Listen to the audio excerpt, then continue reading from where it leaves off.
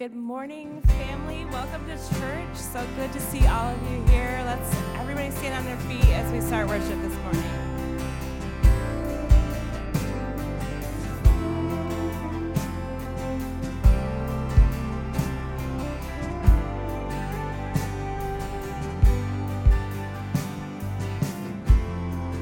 Found in your name the power to save, with only a whisper, mountain shake. Jesus, our hope and strength.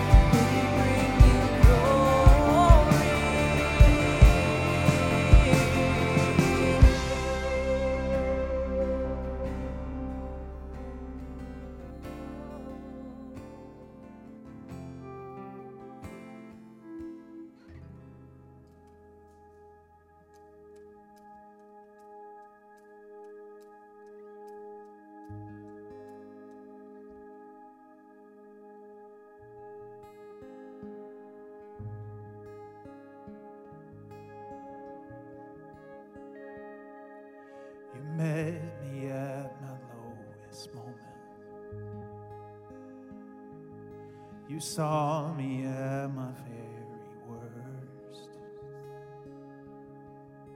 When I expected disappointment, love was all I heard.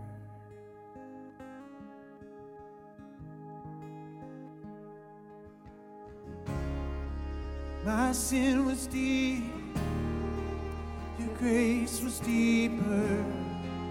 My shame was wide, your arms were wider. My guilt was great, your love was greater still.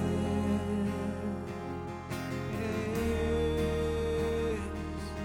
You ran to me when I was naked. You clothed me in your righteousness. You pulled me from the depths of darkness into your light again. Oh, into your light again.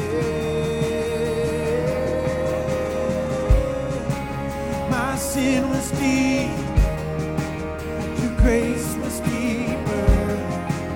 My shame was wide, your arms were wider. My guilt was great, your love was greater still. Oh,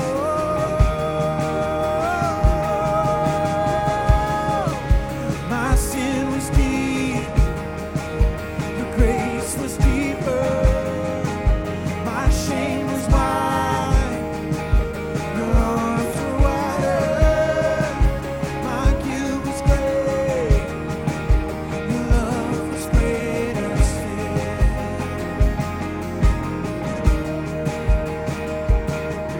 How deep, how wide, how far, how high, the love of my Savior, the love of Christ.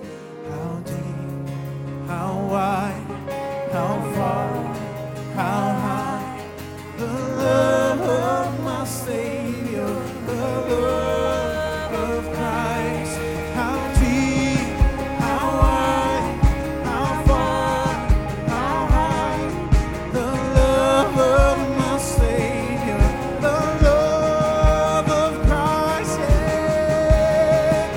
My sin was deep, your grace was deeper.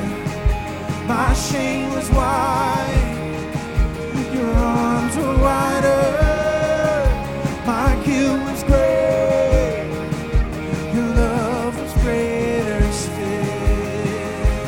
Oh, yes, my sin was deep, your grace was deeper.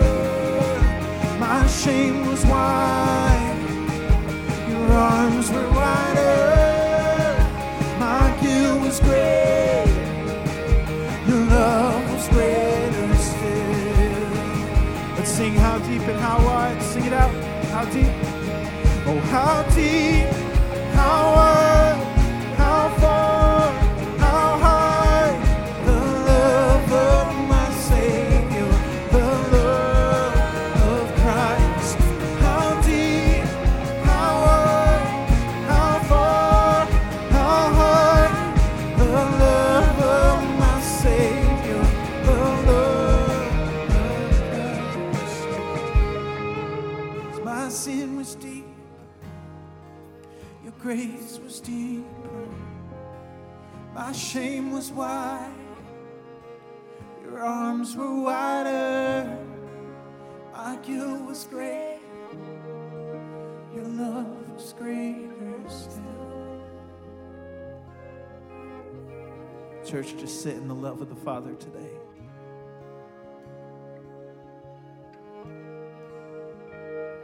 Feel his arms of acceptance extending towards you today.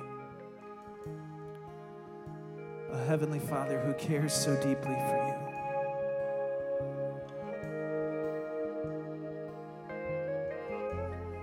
Oh, how you love us, Lord. How your mercies taught us anew every day. Yes. How deep the Father's love for us. Oh, yes. We're so thankful, Jesus. We're so grateful, Lord. Oh,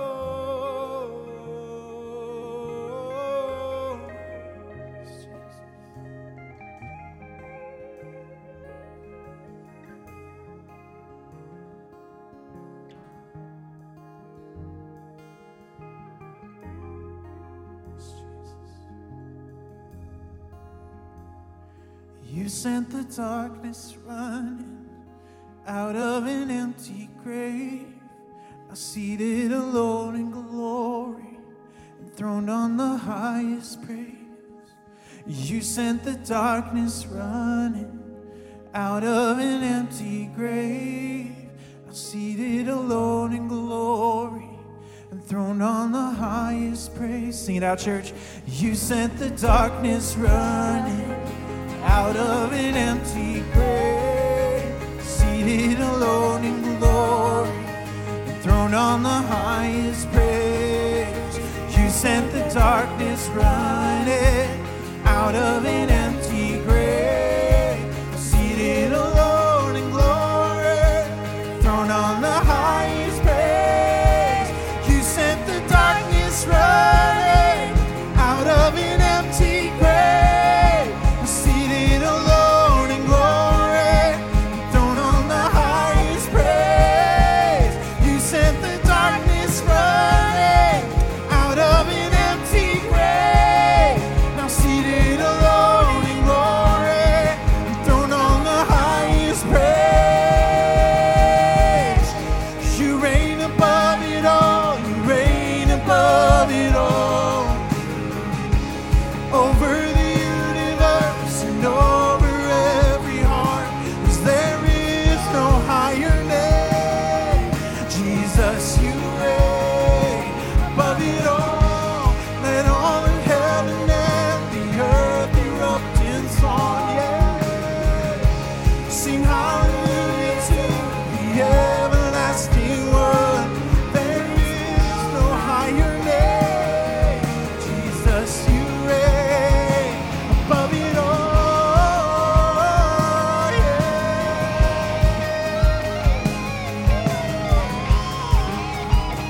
Oh, we love you, Jesus. Yes, we worship you, Lord. Praise you, Lord.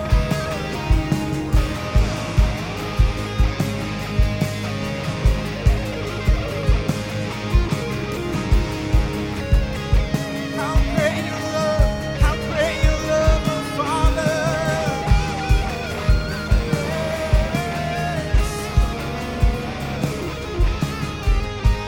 You reign above it all, you reign above it all. Sing it out, church. Over the universe and over every heart, 'cause there is no higher.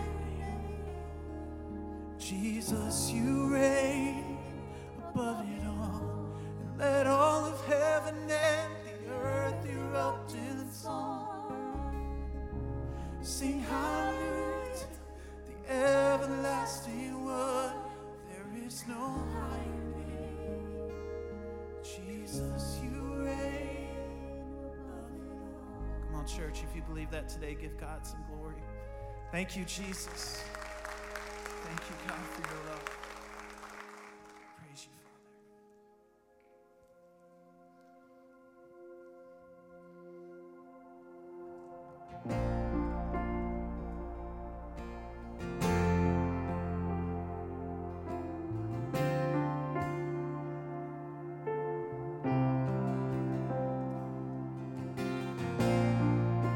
We've seen what you can do, God of wonders. Your power has no end. The things you've done before, in greater measure, you will do again. 'Cause there's no prison wall you can't break through, no mountain you can't move. All things are possible. And there's no broken body you can't raise, no soul that you can't save. All things are possible. The darkest night, you can light it up. You can light it up. Oh God of revival, let hope arise. Death is overcome, and you've already won. Oh God of revival, and you rose in victory, and now you're seated forever on the throne. So why should my heart fear what you've defeated? I will trust in you alone. 'Cause there's no prison wall you can't break through, no mountain you can't move. All things are possible. And there's no broken body you can't raise, no soul that you can't save. All things are possible. The darkest night, you can light it up. You can light it up. Oh God of revival, let hope arise. Death is overcome. You've already won. Oh God of revival. Oh God of revival.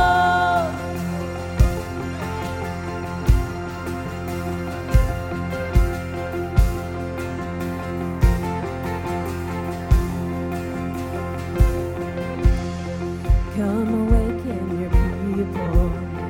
Come awaken the city.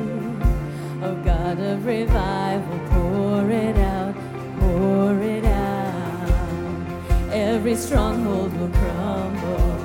I hear the chains hit the ground. Oh God of revival, pour it out, pour it out. Come awaken your people, and come awaken the city. Oh God of revival, pour it out, pour it out. Every stronghold will crumble, and I hear the chains hit the ground. Oh God of revival, pour it out, pour it out. The darkest night, oh you can light it up. You can light it up. Oh God of revival, let hope arise. For death is overcome, 'cause you've already won.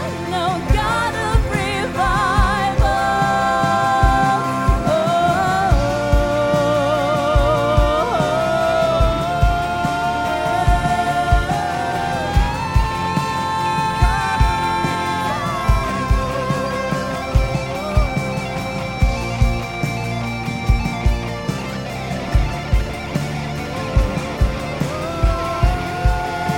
Sing it again. Come and awaken your people.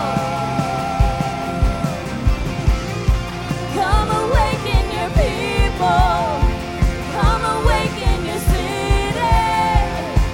Oh God of revival, pour it out, pour it out. Every stronghold will crumble, and I hear the chains hit the ground. Oh God of revival, pour it out, pour it out. Come awaken your people. Come awaken your city.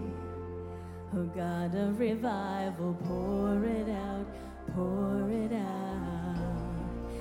every stronghold will crumble. I hear the chains hit the ground. God of revival, pour it out, pour it out.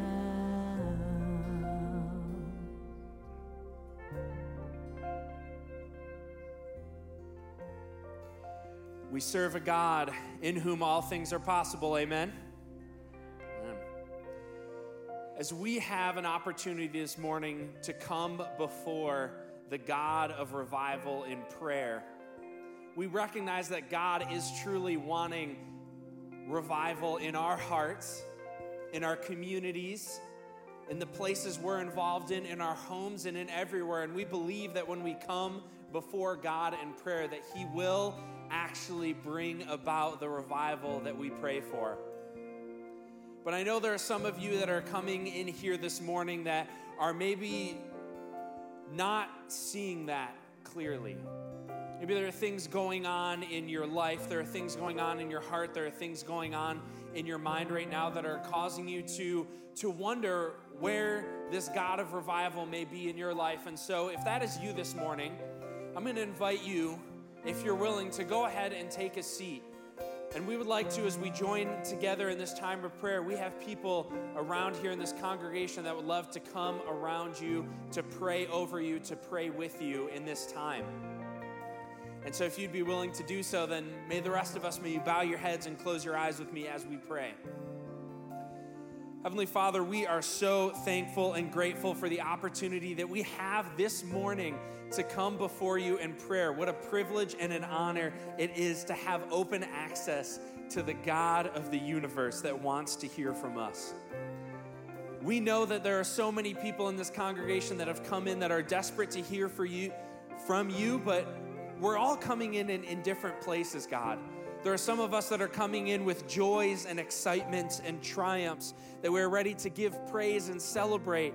And there are some that are coming in with brokenness, with heartbreak, with pain, with troubles, with stress, Lord, that are just looking for you and for your healing hand. Wherever we may be, Lord, whichever person in this room, I pray that you will show up in the exact way that you are needed in each and every person's lives, in each and every circumstance. Lord, we are so thankful that we have an opportunity to come before you and pray over the other churches that are doing ministry in our community. So this morning, we want to lift up Robinson Grace Church in Grand Haven. Lord, we are thankful for their involvement and for their commitment to this community. We pray over Pastor Bill Russell as he brought the message this morning. We pray that his words were of you, Lord, that they were filled with grace and with truth, and that your Spirit was present amongst the people this morning, that they received your word. We pray over the fruitfulness and the ministry that they are doing as they seek to reach this community for your kingdom as well. And over our missionaries, Lord, we are thankful for those that we have been able to send to go forth and do your ministry and bring your kingdom to all the corners of the earth. And so this morning we lift up Edgar and Erica Gomez, who are serving faithfully down in Mexico.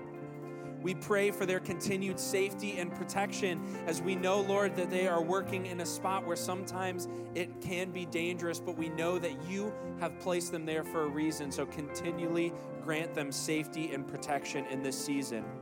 And we pray over Edgar as he has been dealing with some ongoing respiratory concerns after a bout with COVID back in January, and is also dealing with some back and some neck pain. Lord, we know that you are the great physician. We have seen you across Scripture. You have made the blind to see. You have made the lame to walk. You have made the deaf to hear. So it is not too much for us to come before you and ask that your healing hand be placed upon his body, that you would return and restore mobility and functionality so that he continue to do the work that you have called him to.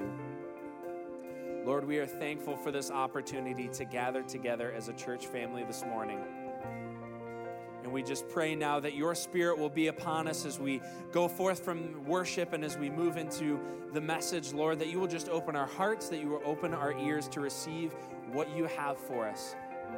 May your Spirit fall upon us in a way that not only today, but tomorrow, the rest of the week, the rest of this month, we would continue to chase after you and to love you and to love others as you have called us to. We pray this in the name of the Father, of the Son, and the Holy Spirit. All God's people said, amen.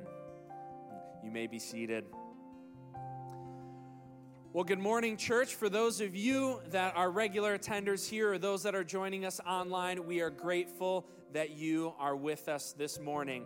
If we haven't had the pleasure of meeting, and if you maybe forgot who I am, my name is Aaron, and I am the new high school pastor here. A privilege and honor, and it is to be here. And for those high schoolers that may be here in the room, if I have not gotten an opportunity to meet you yet, please make sure you catch me out in the lobby before you leave. I'd love to start to get to know you and get to know your story. Well, we are so thankful. And if you are a guest with us this morning, thank you for joining us. I hope that you have been greeted warmly and that you are beginning to feel the Spirit of God as He is speaking to you this morning.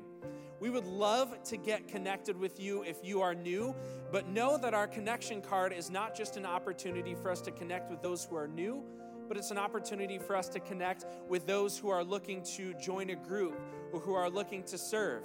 Whether you've been in here for 20 minutes or whether you've been here for 20 years, if there is a step or an area where you are wanting to grow and make a movement, you can use the connection card. We have a QR code on the back of some of our seats, and we would love for you to go ahead, scan that out, fill out some information, and let us have an opportunity to get to know you and to help you take that one more step towards Jesus today.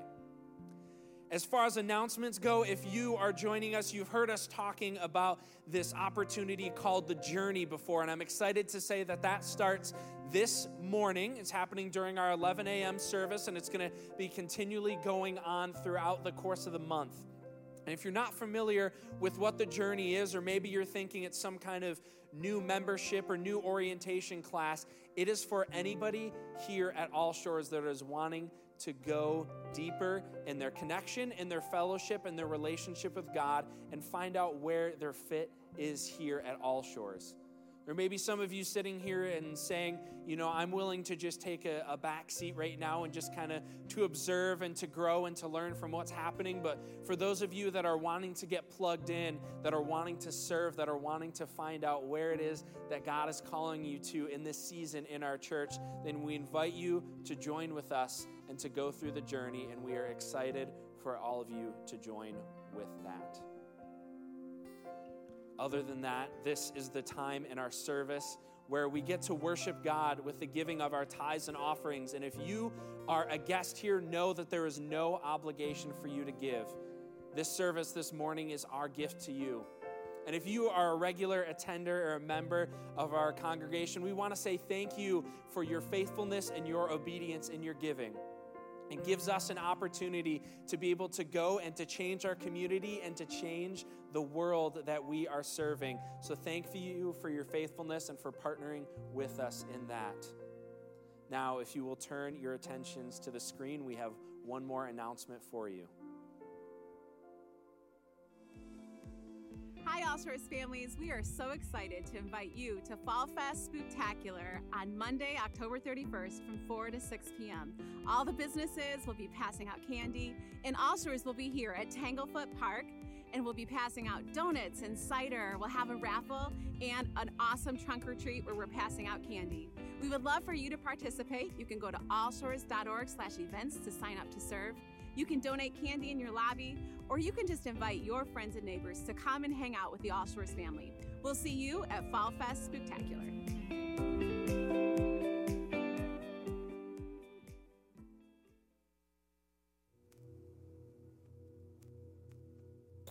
In the beginning was the Word, and the Word was with God, and the Word was God.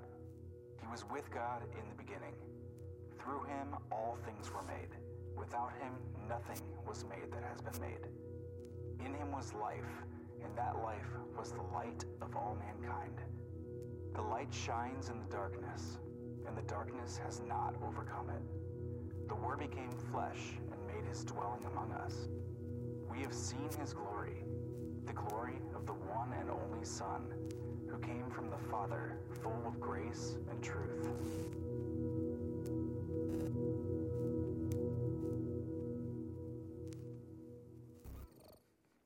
Well, I want to welcome those joining us online, all of you here in our Spring Lake campus, one of 3 campuses we have in Muskegon and Coopersville as well. We welcome them during our last hour. And we're in the final week of a series we've titled The Bible Together. I'll come back to that and where we're centered in these weeks. I'm going to invite you in a minute just to pray in the quiet. And I don't know what your posture is today or what's been going on your week. We come with a variety of them each week. Do you ever feel like you get here and you're like, I'm just extra spicy or a little snarky today? Like we were in rehearsal and our bass player noticed there was a lot of low end. They said, oh man, why is this so full of low end? And I'm like, because it's a bass. Because I'm loving. She just looked at me like, gosh, you're really kind today. So good luck for the rest of the message, where that's going to go.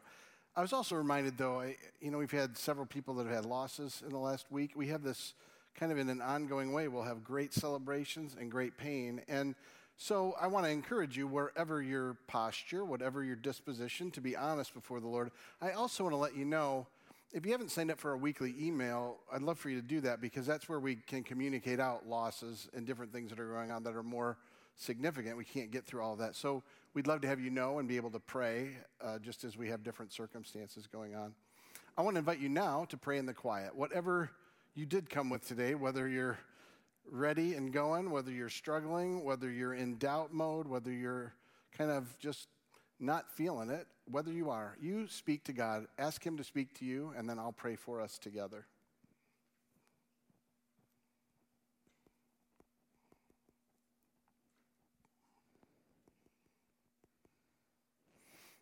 Lord, I thank you that you reveal yourself in every circumstance, that you want to reveal yourself to us. So I am praying you'll speak today, that you would help us and you would awaken us, you would encourage us, you would convict us, you would move among us.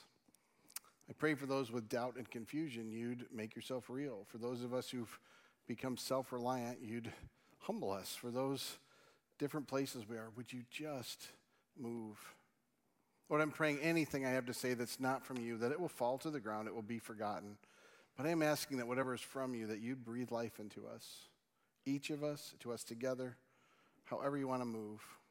Lord, I join with the psalmist praying the words I speak and the way we respond in our hearts and actions would please you, our rock and our redeemer. And everybody said, amen. Well, in case you weren't here, this is the final week of a 4-week series we did called The Bible Together. It came from you. We asked last spring, what most do you want us to talk about? And you, as a group, said, we want to know more about how we read Scripture, how we actually engage and discover God in it. So we're in the final week of that. I'll give a little recap as we go through the morning. But if you haven't heard the other messages, we want to encourage you to go back so you get the full teaching of what it is we're trying to help with in this. Now, to begin this final week, I very simply want to ask this question of you. What are you afraid of? I want you to contemplate that for a minute. You can think back. Maybe you're all grown up and I'm not afraid of anything anymore. Maybe growing up you had fears that were a little overthought or overinflated. Like for me, back in the era I grew up in, they showed The Wizard of Oz every year. It took 1 year and I was scared of dark-haired ladies that were tall, skinny, and kind of shrieky. It just did me in. Like I was like, this is evil. I don't know what to do. It freaks me out all the time. They've got my dreams. You know, we all have fears that we have, right? Some are founded, some are not. And it's interesting. There are fears of all sorts of things you can't even imagine. And so as you think about it, I wonder if some of us don't have this fear, turophobia. You all know what that is, right? It's a fear of cheese. A fear of cheese. Cheese is amazing, isn't it? Now, if you have if you're celiac disease or you're gluten intolerant, there's a reason to fear cheese. But for most of us, that's not a common fear, is it? Most of you aren't saying, I'm afraid of cheese. I'm going to go home, and if you get a pizza, I'm in trouble. Let me take you to another one. This is globophobia. This is the fear of balloons. No balloon takers? You're all good with balloons? Again, you could have a latex allergy. That could be a fear. Or you're just scared someone's going to pop it. There's a porcupine around, and that thing's going to scare you, right? Nope, still not there. Let me see if I can get to ones that might get you more. This one's going to tell you something. Arachibutyrophobia. That is a fear that peanut butter will stick to the roof of your mouth. Yep. Come on, nobody's scared of peanut butter sticking to the roof of their mouth? There is a legitimate fear in this, in that some people fear it will make it so they can't breathe, which is understandable at that point in time, but most of us can manage our peanut butter. Okay, let me take you to one that actually I think is more common, nomophobia. Nomophobia is the fear of not having your phone with you. Oh, you laugh, but you know it's true, don't you? How many of you, maybe even some of you this morning left and thought, oh no, I forgot my phone. Some of you have watches that ping your phone because, God forbid, you might misplace it somewhere in the house and not know what to do. Some of us get notifications when we leave, your phone did not come with you. Come on, isn't it true? Can't we fear that? I mean, that's a legitimate fear that many of us have. This morning, though, I want to begin with a fear that is common in our culture. It's called garaskophobia. And the fear is literally a fear of growing up and of getting old. And I'm telling you, we live in a culture that doesn't like to grow up or get old. We do everything we can to stay young, don't we? I mean, we look, and as we get older, we somehow want to defy all this. And then I can tell you, as I get older, the conversations change as you get older, by the way. You start talking about your pains and your medications and whether you can sleep at night and how many times you got up during the night and all sorts of different things you talk about. And then you remember what it used to be like. And we all live in a culture that's constantly trying to find ways to stay young. We do know that, don't we? We're constantly trying to look young, be young, find ways to kind of rob maturation, rob us from growing older. And we treat youth as if it is the ultimate goal. I always laugh at that because I'll have people come up, like somebody just turned 30. Oh, I can't believe it. I'm turning 30. This is so depressing. You're just like, shut up. Just shut up. 30s are amazing. But I will tell you this in all honesty. I never look back and go, I liked that decade before. Like, I am so glad. I get it. You know, my body does not work like it used to, and it definitely is not looking the part so much. But, man, it feels better to get older. And this is why I think it should. We should not be worried about growing up or getting older. We should be asking, how do we actually grow up and mature? Do you ask that question often? Do we think to ourselves, what's it mean to grow up? What's it mean to become mature? We're constantly trying to move towards youthfulness. It always makes me laugh the older we get and the more we start dressing youthful. And you're like, that style didn't look good even on anybody. I can't even believe you're having it.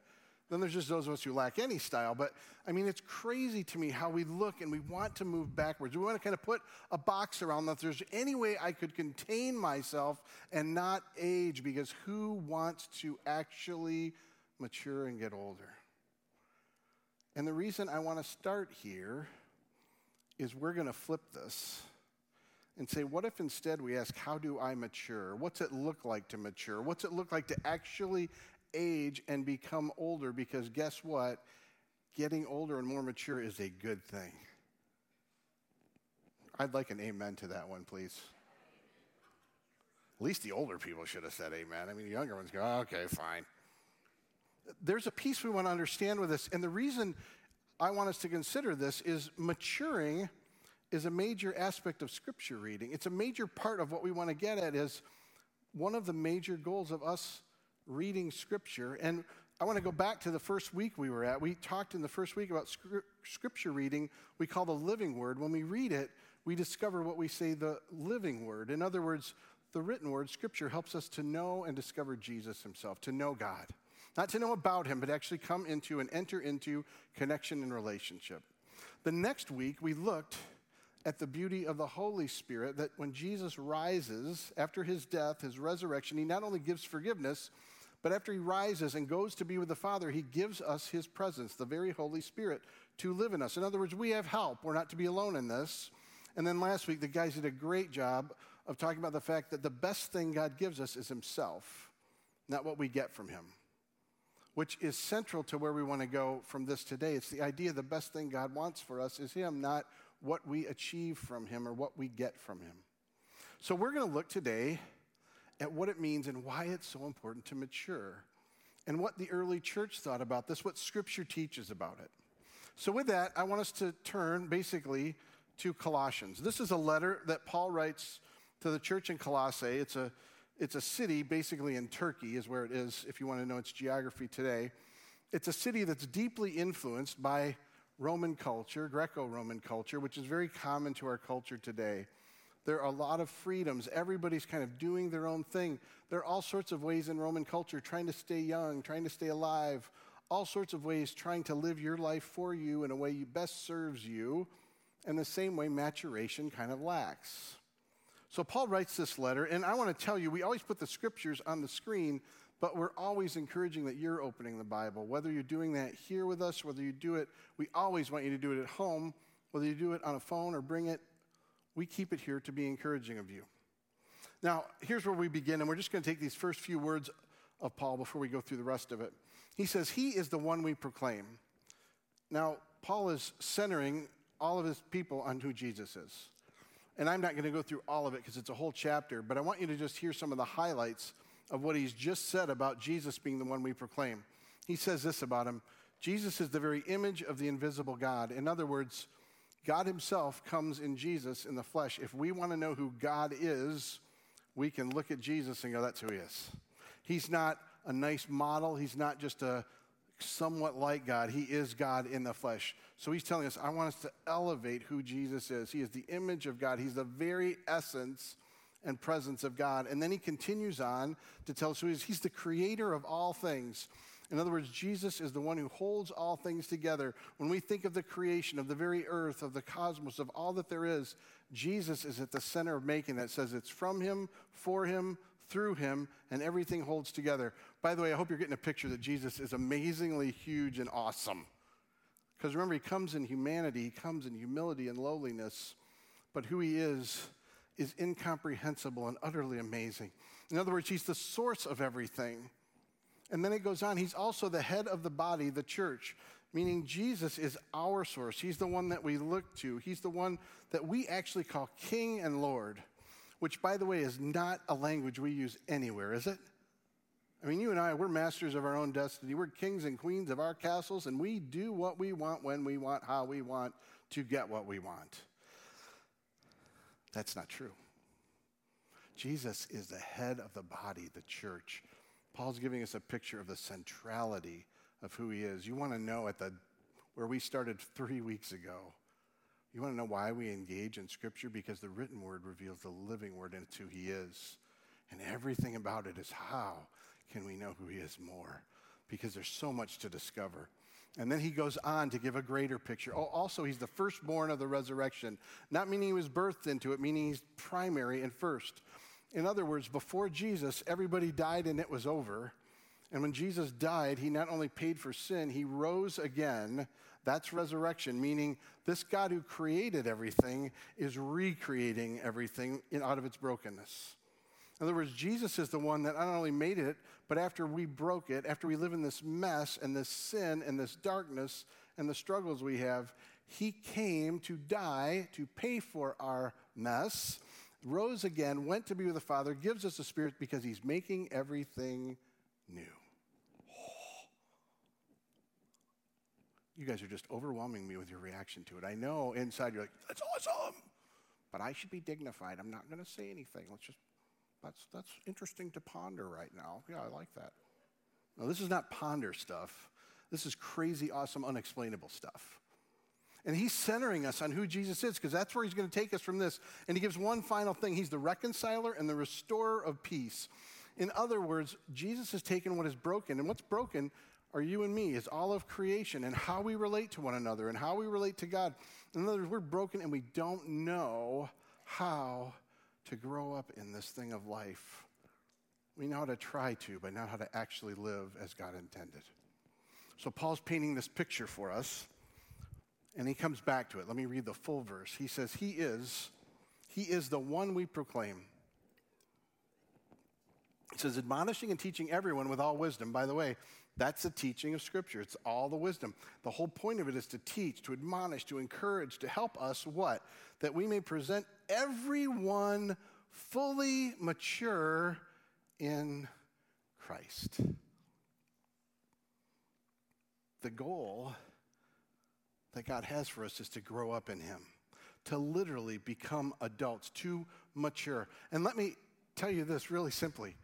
I realize that our bodies are in decay and they will get worse over time. No matter how much you do it a little bit longer, and I'm glad if you do, you still will not be immortal.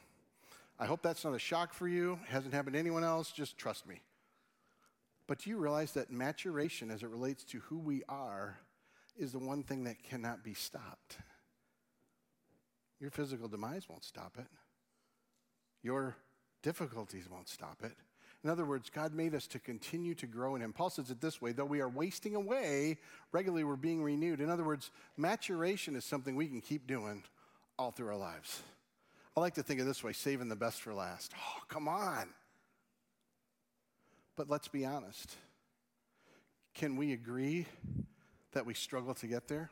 That we may even say, though I'm a whatever year you are, like I'm 30, I'm 50, I'm 60, I'm 70, I don't know what it is, but maybe your actual spiritual and emotional maturity is 12 or 13 or 5.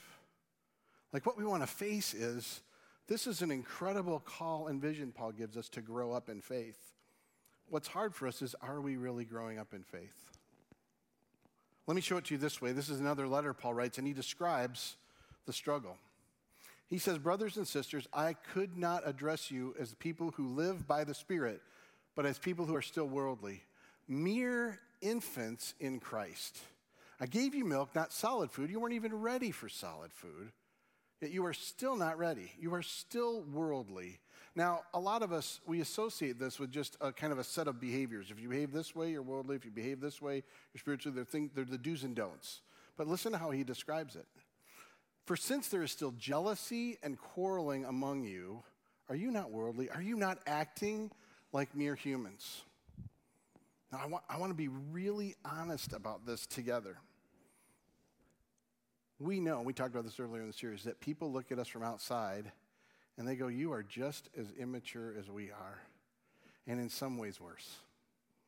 In other words, we're not really growing up. And this is not the only time Paul said it. And just so you know, I'm not accusing anyone, I'm accusing all of us. So if you're mad, be mad at everyone. You can include me in the mix.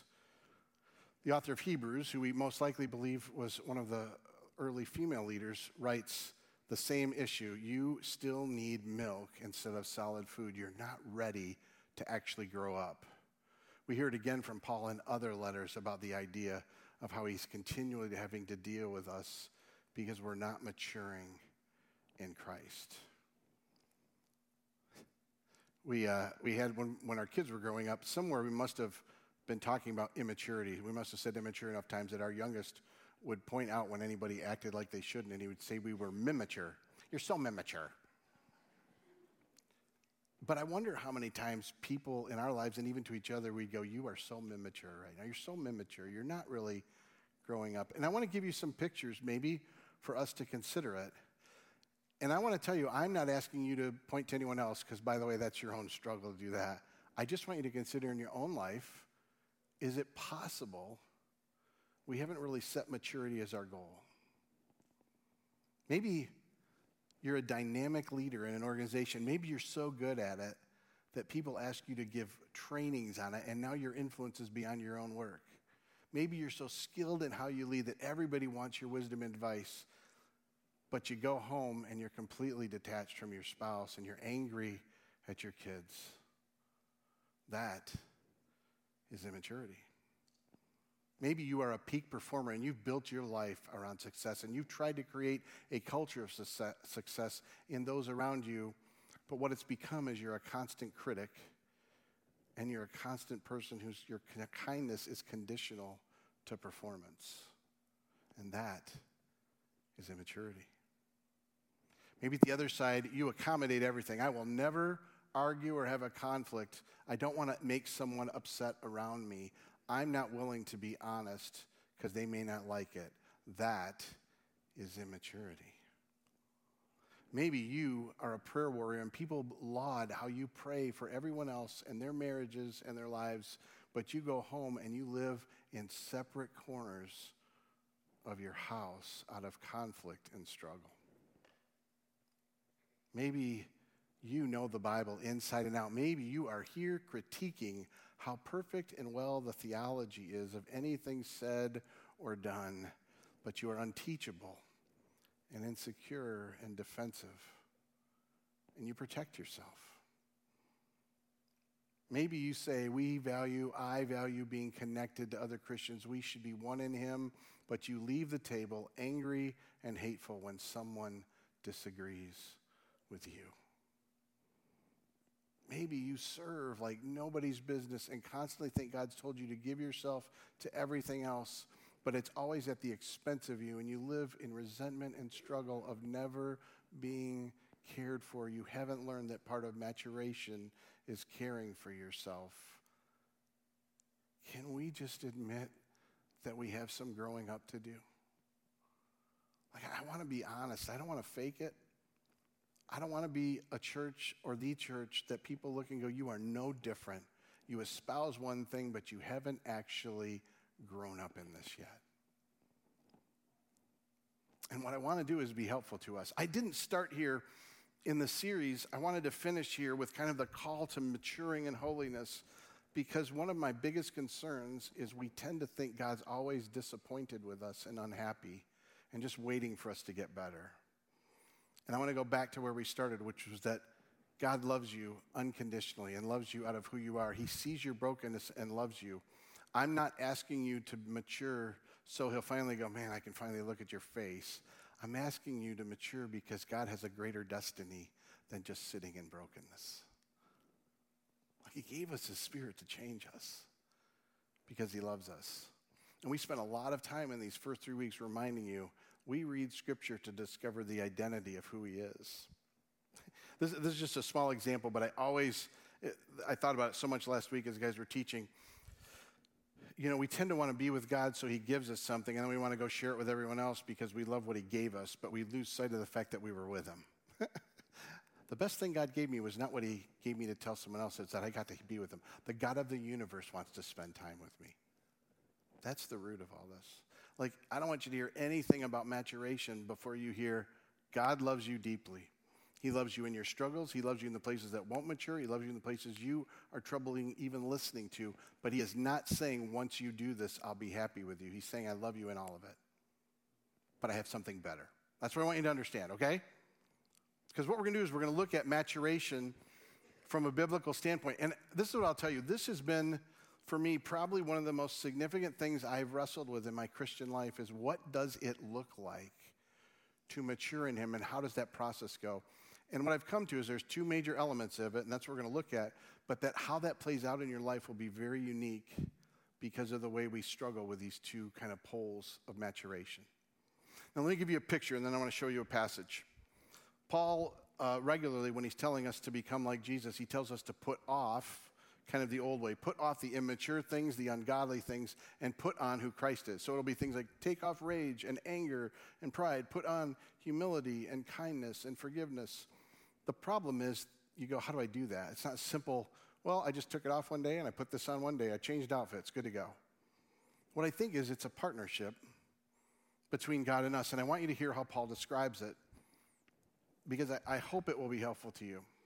This is in the letter to the church in Philippi. He says, my dear friends, as you have always obeyed, not only in my presence, but much more in my absence. Now, be reminded, Paul's writing them because he doesn't get to be around them. And he says this, continue to work out your salvation with fear and trembling. For it is God who works in you to will and to act to fulfill his good purpose. Now, I want to draw your attention to two very simple things. The first is he says, I want you to know to work out your salvation. In other words, there is effort involved in maturing in Christ. Like, one of the things that is deeply troubling is we tend to think, well, God has to change me, there's nothing I can do. There's effort involved, but there's a problem with how we do it. If you're wired to effort, those of you who are more self-disciplined to accomplish more probably go, of course there is. I will get after this and I will grow in Jesus. I'm going to do this many spiritual things and these kinds of activities, and I will get better like I do at everything. I want you to hear how he says it. Work out your salvation with fear and trembling. He's not saying be afraid because God's going to take you down. He's saying work it out recognizing the greatness of who he is. And by the way, the greatness of who he is greater than anything you'll ever do.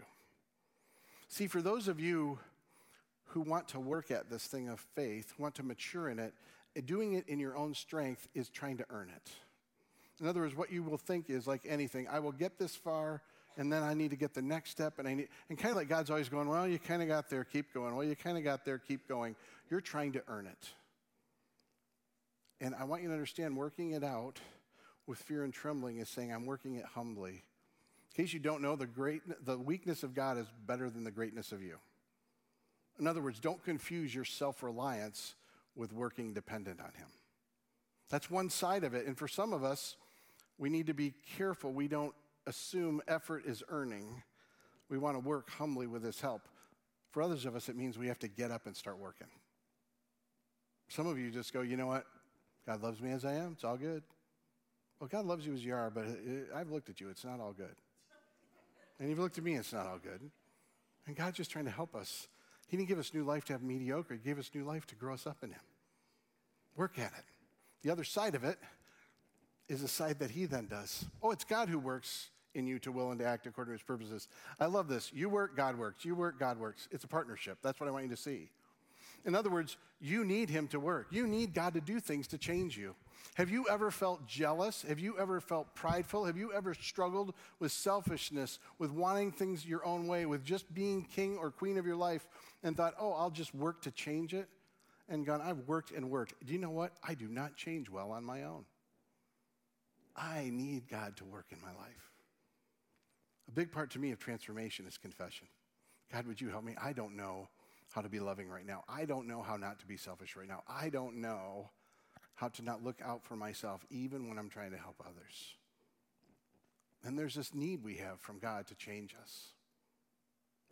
This is the way I want you to think about it. And you'll have to consider which of the two you might struggle with more. Some of us need to think effort versus earning. And it's just the idea that you're going to have to work at this. Like maturation, Christian maturation is we work at our faith to grow up. It's so funny, we work at everything else and we're like, it's all good. We underestimate our need to grow. And in case you don't know, that's one of the reasons we keep centering you on Scripture. You will not figure this out on your own. God meets us in Scripture. He reveals, he convicts, he transforms, he moves when we work at it. But it's also working at it in your relationships. Man, we're not in a good place right now. We need to talk about this. We need help to actually be honest about these things. I need someone to speak in my life on what I need to work at. In case you're not sure, just ask people close to you, because I guarantee you they will tell you what might be helpful. And if they don't, figure they're one of the people that's always going, oh no, I'll never say anything, and then go, I got different trouble, because they don't even want to tell me. We have to work at this thing. But it's effort, not earning. It's not, then God will be happy with me. That's the way I like to think about it. God's not looking at you going, maybe when you get there, I'll feel better about you. God's going, I love you. And I love that you're working at this thing. You're working at the very thing that brings transformation. I love that you'd work at it. I love every step you go. I love it when you work and it's successful, and I love when you work and it's not, because I love you in the good, the bad, the changeable, and what seems unchangeable. Keep working. Do you know how different it is to work at something and bring effort when you're not feeling like you're just never going to hit the finish line? You're never quite good enough. I want us to hear the difference. I want us to not miss the other side, though. It's dependence instead of defensiveness. What I find and this is more true today than at least I remember historically in my life, in the idea that Jesus loves us as we are and who we are, which is true, Jesus loves us unconditionally, it's become now an endorsement. Like Jesus actually likes the way all these things are, and he wants me to have all these, whether it's my disposition, whether it's my failures, whether it's my messes. And so what there is there's a defensiveness to identify what we can't change or isn't good about us. Don't tell me that. Then you're saying you don't love me. Don't tell me this isn't okay. So we're not dependent, we're defensive. You can't say anything that's not positive or endorsing or wonderful about who I am. And dependence is different than defensiveness. Dependence says, I know what God wants to do and change me, and I can't do it alone. I need him. Instead of, don't tell me anything needs to be changed or growing in you. I mean, we'd all agree, wouldn't we, that we're not fully mature? Just say yes. I'll appreciate that. So we all know we have things to grow in, and we all know we can't do all of them, right? So we know we need help. Some of you need to move from defensiveness to dependence. Some of you need from thinking it's all up to you to dependent. Some of you that sit knowing you're dependent need to put some effort into this. Maturation is a partnership. That's the best way I understand it. The Spirit matures us as we work humbly and we rely completely. See, I think that's how God wants to change us. We partner with him. And what's hard is, I can't give you a prescription for it. I can say it's a discovery of how the Spirit moves in your life, of what your tendencies are, of what God is going to push you to work harder at, of what he's going to say, stop trying to earn, of where he's going to go, don't be defensive, just tell me your struggle, let me help, work at this. And that's a life journey, isn't it? Like God's kind of our personal trainer, but he infuses power in us, and it's going to be different, everybody's plan. But we have to commit to this. I love how Paul summarizes it in this passage in Colossians. To this end, I strenuously contend with all the energy Christ so powerfully works in me. In other words, I'm working with what he gives me. I'm working with what he's doing. I'm working with how he's moving. I am working humbly. I am relying completely. Tell me that's not an awesome picture of what God wants to invite us to. I very simply want us to quit worrying about growing old and start hearing the invitation to grow up. I want to give you this final picture, hopefully to help us before we kind of respond and have time to pray and worship together. This has been told many times, but one particular author met up with someone who dives for exotic fish. And one of the areas that he shared with this author, which is pretty true of fish in general, is when you put a fish, and this was a particularly shark, in a tank, even though it can grow to a larger size, if it's in a smaller container, it won't grow. It'll grow to the size of the container. So in other words, it may be made for more, but when it's contained, it doesn't get there.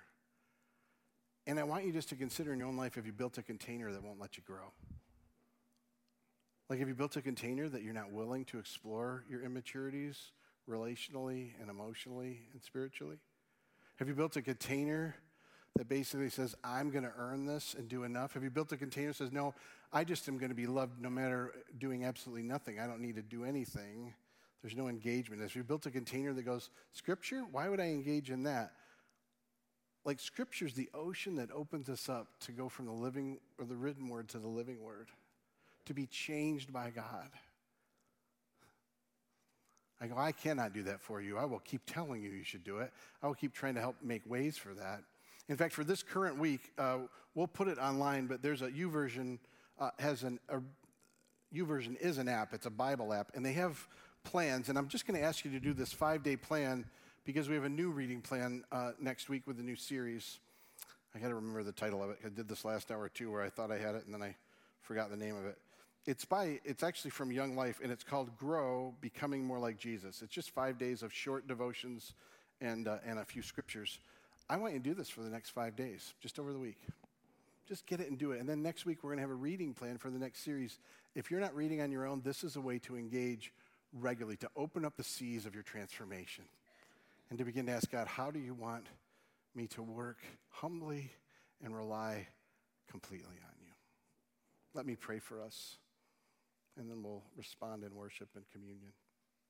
Lord, I simply ask, as I did at the beginning, anything that I've said that's not from you, it'll fall. It'll be forgotten. But God, I am asking we'll be people that can drink in not just milk, but take in solid food, that we would mature in you. Lord God, we want to grow up. We want to grow up and with each other. We want to grow up with you.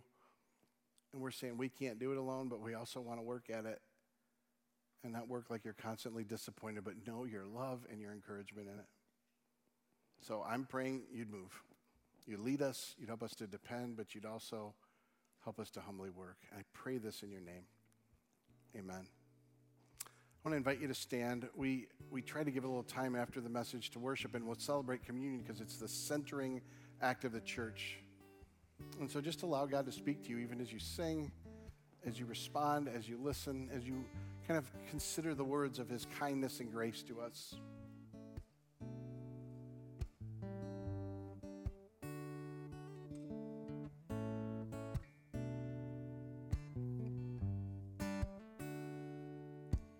Father of kindness, you have poured out grace.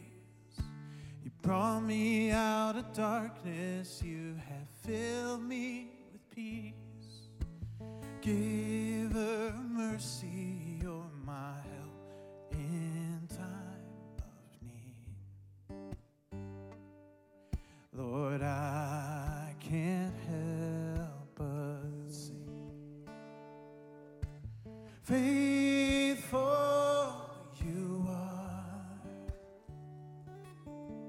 faithful forever you will be. Faithful you are,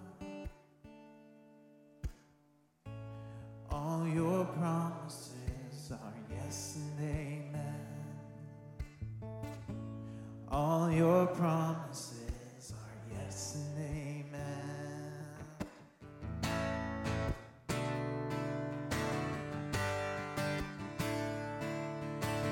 Beautiful Savior, you have brought me near. You pulled me from the ashes, you have broken every curse. Blessed Redeemer, you have set this captive free. Lord, I can't help but sing. Faithful you are, faithful forever you will be. Faithful you are, all your promises are yes and amen. All your promises are yes and amen. Faithful you are, yeah. Faithful forever you will be. Faithful you are, yes you are, God. All your promises are yes and amen. All your promises are yes and amen. Let me invite you to be seated just for a few minutes. Hopefully you got the communion cups when you came in. They have a bread in the top section and then the drink in the bottom. And we don't have any stipulations that you have to be a member here. We try to encourage you to be on a pursuit of Jesus. But what I want to tell you before we even participate, and if you didn't get one, we do this every week. You can grab one next week. We just want you always to feel welcomed. It's the centering activity of the church. And I don't know why, for some reason, this service more than last, I just think sometimes, there's that sense of conviction, like, oh no, I've got some gaps here. Maybe even think of pain that you've caused in relationships around you or places you've lived immaturely. And the beauty of what we believe about Jesus, what we celebrate communion, is his forgiveness. Like, I love what we sang, that his promises are he loves you in it and he forgives you in the midst of it. So for you, maybe some of you, it's just receiving forgiveness today. Going, man, I didn't like that example. That reminds me of me. I'm afraid people around me are looking at me. Or you're seeing someone else that's been that way. Going, God, I don't know how to live in forgiveness of them, but I want to. On the night Jesus was betrayed, he took bread. He took a bread that was without leaven, without any kind of yeast. It was what made the bread sour. It's also made it rise, made it live a puffed up, proud life, if you want it well. He lived in complete humility, sinless life, because you and I couldn't. He takes all the things that bring our immaturity and our brokenness and our harshness and our sin, said, I'm dying for you in that. When he was betrayed, he took the bread, he broke it. He said, this is my body and it's given for you. I died so you can live. Take of the bread. In the same way, on the same night he took the cup. He said, it's a new covenant in my blood. It's for the forgiveness of your sins. Scripture teaches that without bloodshed, there's no forgiveness. And ultimately, what Israel did in sacrificing animals, Jesus did because that was incomplete for all of us. His own death brings the sweetness of new life. And the cup is not just an image of forgiveness, it's an image of new life that we drink in. New life that's meant to mature us. New life that is built on the Holy Spirit's work to help us work and depend and work and depend. Let's take of the cup. Lord, I am asking that your grace would be poured out uniquely today, where we need you. Give us a bigger picture of who you are. Let us rest in your promises that we need you to grow and mature and lead us to that end. Amen. Let me have you stand as we conclude our time, kind of singing and receiving and proclaiming these words together.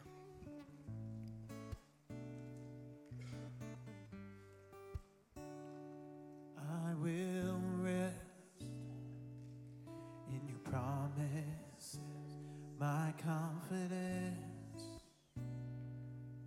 is your faithfulness, and I will rest in your promises, my confidence is your faithfulness. I will rest in your promises, my confidence is your faithfulness. And I will rest in your promises, my confidence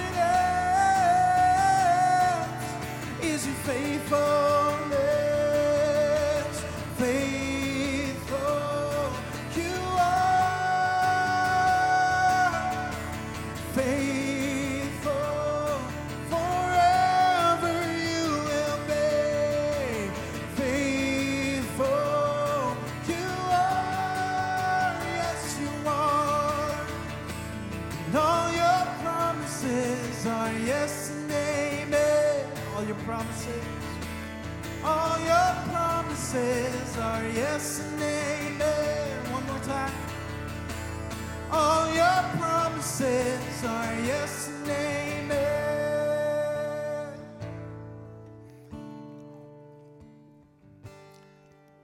The God of the universe, the God who made everything, the God who then came in the brokenness of everything and lived and died and rose again and went to be with the Father, who literally, it says Jesus is sitting next to the Father interceding for us. And then he gives us his Spirit and goes, oh, let me fill you and change you. I want that. That's what's going to change the world, by the way. All the things we're arguing about and fighting over and fearful of, they're kind of a little footnote for God. You changing, that changes the world. I want to invite you back. Next week, the new series is about the culture of giving of yourself, the culture of surrender rather than taking all the time. And I think it's going to be a meaningful 6 weeks. And we have a whole reading plan to help you just engage with the Lord in it too. Let me have you place your hands out and give you a blessing. May the God and Father of our Lord Jesus Christ continually fill you with his Spirit. Oh. May he give you power to work at your maturation. May he carry you, and may you rely on him every step of the way to transform you. And may that partnership, that dance grow, that he would mature you into all he has for you. May your best days be ahead. And may you be part of changing the world, giving his love, his presence, and his power and hope to others for his glory and your joy. In the name of the Father, the Son, and the Holy Spirit, amen.